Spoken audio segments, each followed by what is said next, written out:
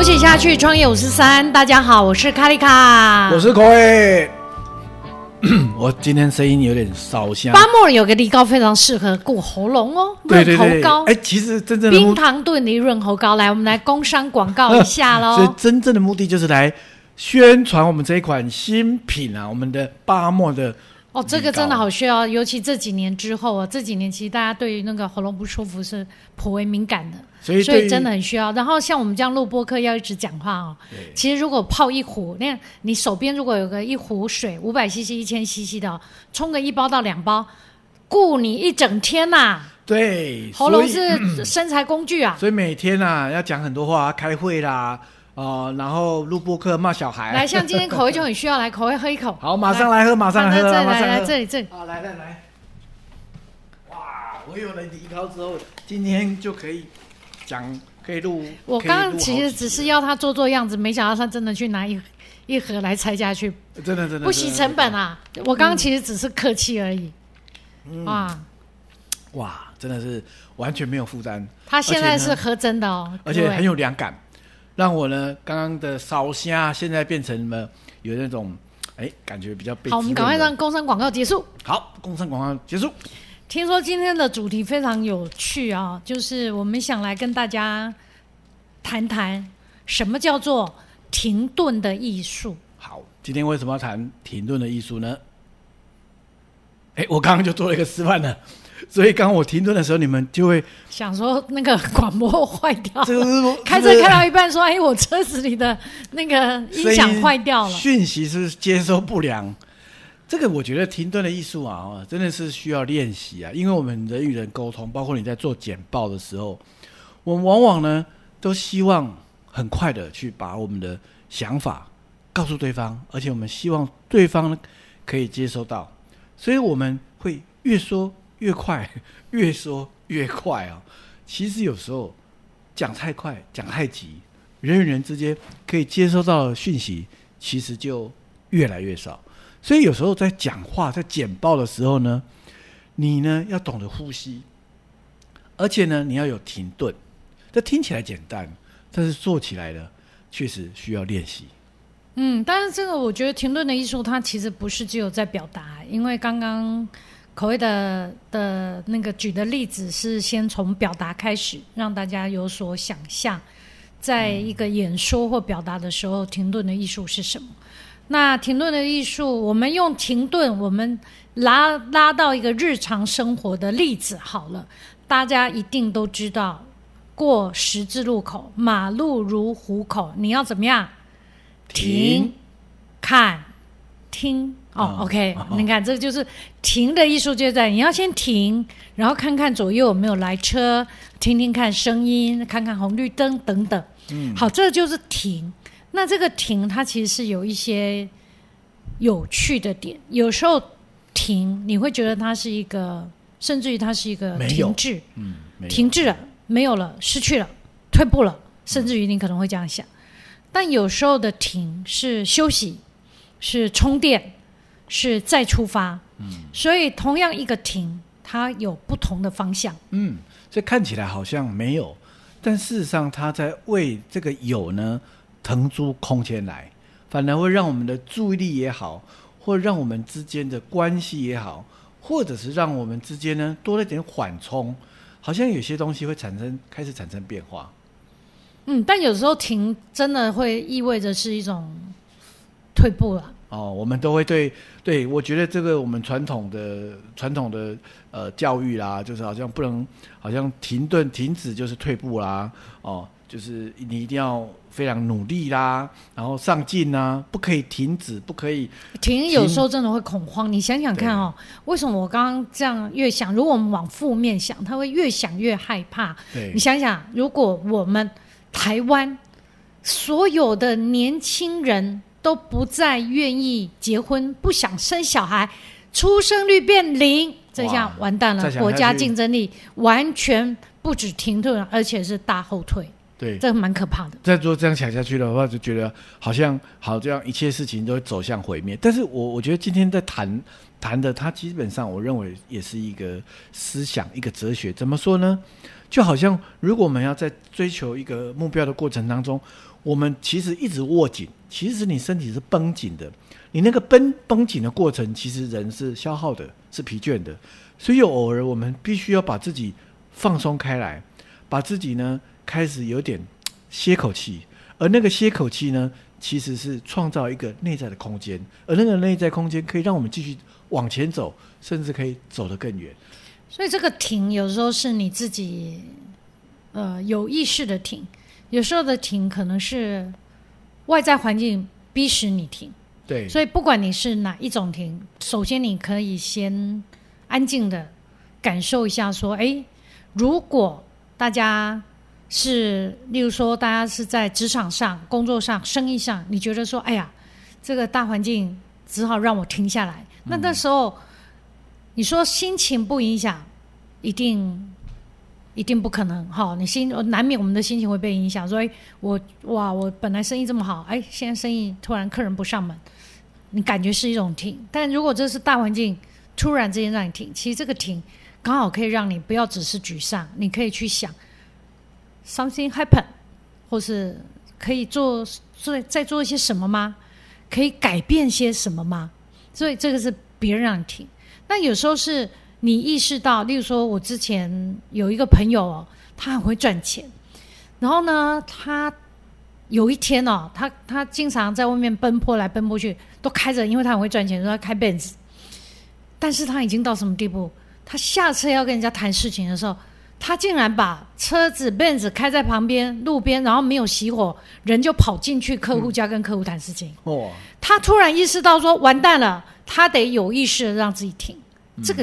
个就得有意识停，因为他已经快到让自己不知道要跑到哪里去，停不下来了。所以我觉得这个停不下来，其实有时候是一种危险。对，就好像我们的呼吸一样，你有吸气，你必须要有吐气，你才能产生循环。就你刚刚提到一个举例，就台湾年轻人如果不生小孩，然后经济停困，然后一切就停止了。这个里面也有一些东西没有停，就是什么？我们一直往坏处想，这个也要停哦。如果我们一直往坏处想的话，停不了的话，好像一切都失去了希望。我们也要停止怎样负面的想象，会让自己往下，会让自己失去了成长的动力。所以有很多停这件事情呢，其实它不只是在我们日常生活当中、工作上当中，包括生活的态度。我觉得这个停呢，基本上它不只是哲学思想，也是一个人生很重要的，可以拿来当成缓冲的一个必要过程。刚刚Coai那个提醒说不要一直往坏处想，往坏处想也是要停，就让我想到有一个老师他其实在谈那个以前有一个格西老师，他在谈那个种子的理论他其实他有一个提醒非常好，就是说我们当然是要去检讨，有的时候我们要去检讨过去，检讨我哪一些没做好，检讨我可能做错一些什么事情，但检讨适可而止，对，不可以。重点是要放在创造，所以你要在创造新的好的往前走，而不是只是一直回头去做那个过度的检讨。对，所以那个检讨跟反省是要的，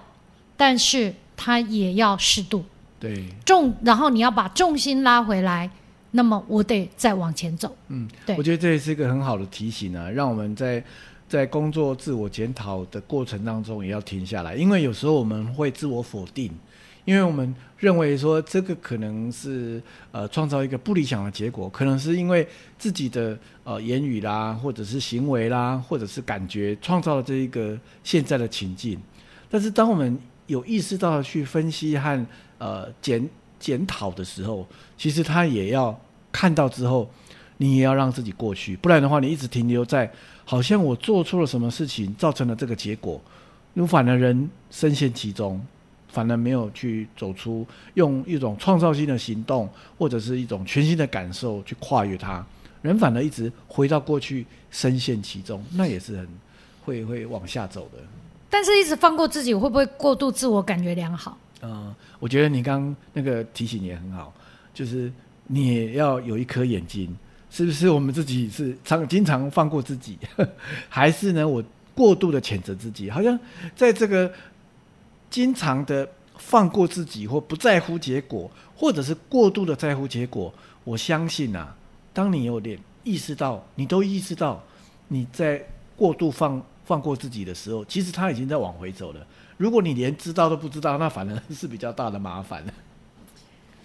好，大家应该都知道我们的播客哦，经常会谈一些这个，我真的认为我们其实每一集的播客都颇有意思的哦。我们在谈的很多的观点，它都不是只有一个面向哦。所以如果我们在谈停顿的艺术，我刚刚听到现在，其实我有个有趣的点可以分享给所有的在听这一集的朋友哦。例如说像现在啊，大家应该也都是很多人，可能你也都很喜欢做台湾这10几年来很红的，就是各个地方的有趣的路跑，各式各样的路跑哦。那当然我们先不谈那个很厉害，你每次一定要跑半马或跑全马这么专业的一个马拉松式的跑，像例如说我的家人哦，我啦，我哥哥姐姐嫂嫂，我们就很喜欢去参加一些有趣的路跑。那台湾这些路跑真的非常好玩，因为它各个地方的特色路跑都会有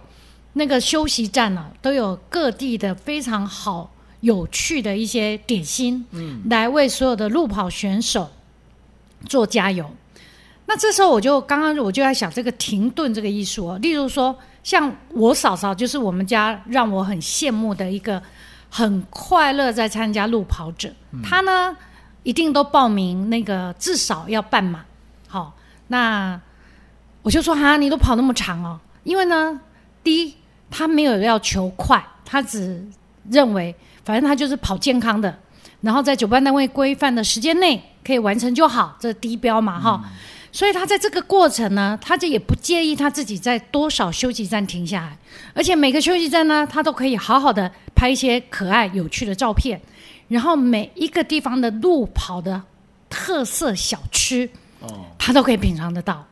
那像我呢，就是非常目的导向，虽然我已经不跑半马，我顶多报10K， 可是我就会那种一开始跑我就紧张兮兮的想把10K 给跑完。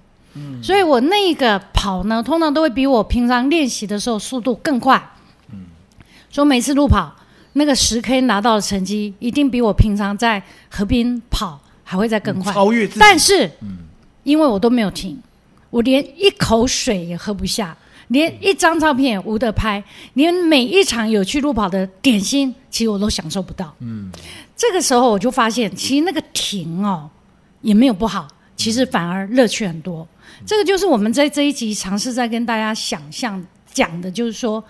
每一个事情或每一个观点，它其实有很多不同的面向。我最近也有一个很有意思，认识一个老师哦，他是一个大学的教授哦。那我也去上他的课程，然后呢，他告诉我他在人生当中有一个很特别的经验，就是他创业，而且他创业呢是开了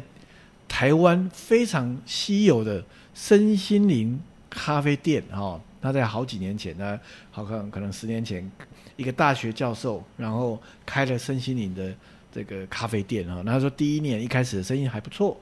然后很多朋友啦、学生啊就都去捧场。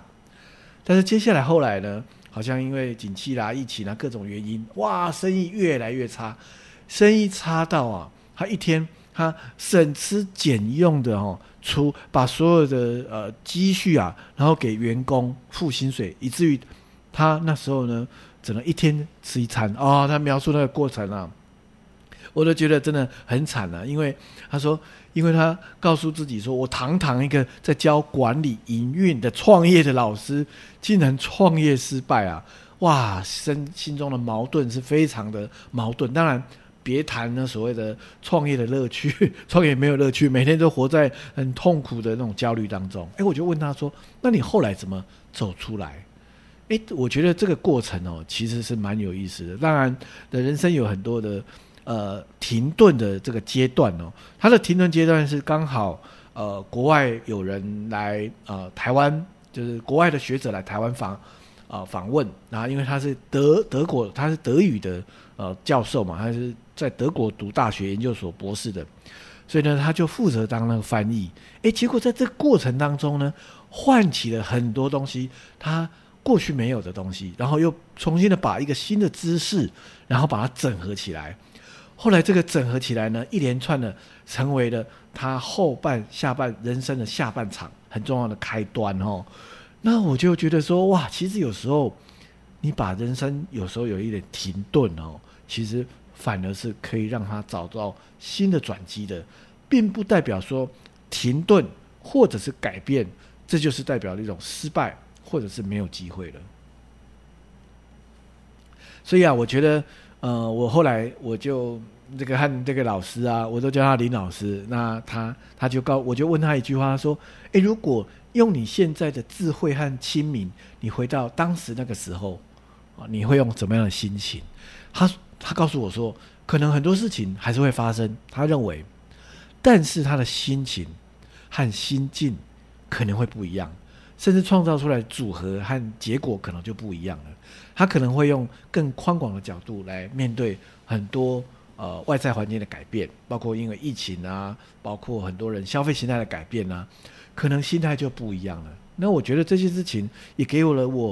我觉得我们这一集来探讨，就是所谓的停顿的艺术，就是说它没有绝对的，所谓的艺术呢，它包括两个当中去找到一个平衡点，这也是一个我们可以让给大家听众朋友们可以有一点拿来探讨的一个主题。对，不过因为人生真的是没有办法重来了哈，所以那个老师那个教授如果说他如果再重来一次，但是因为真的人生没有办法重来，所以我自己的领悟会是说，事实上如果你现在真的遇到任何事情的停举例哈，例如说最近我跟几个朋友们见面，那这几个朋友实际是很多年前大家二十几年前大家在剧场一起工作，有些是演员，有些是行政工作的朋友们。那当时大家都因为了一些原因而离开了那个工作场合，所以都停顿了。那你当时以为的停顿，现在大家又分头在各自的人生的阶段走了十几年再相聚，其实这十几年也并没有停顿啊。就是说你在当下你以为不得已的停顿，只要你有继续在往你生命路上走，因为时间是不会停的嘛，好，一分一秒都一直在过去，所以你让时间轴在拉长，例如说现在停，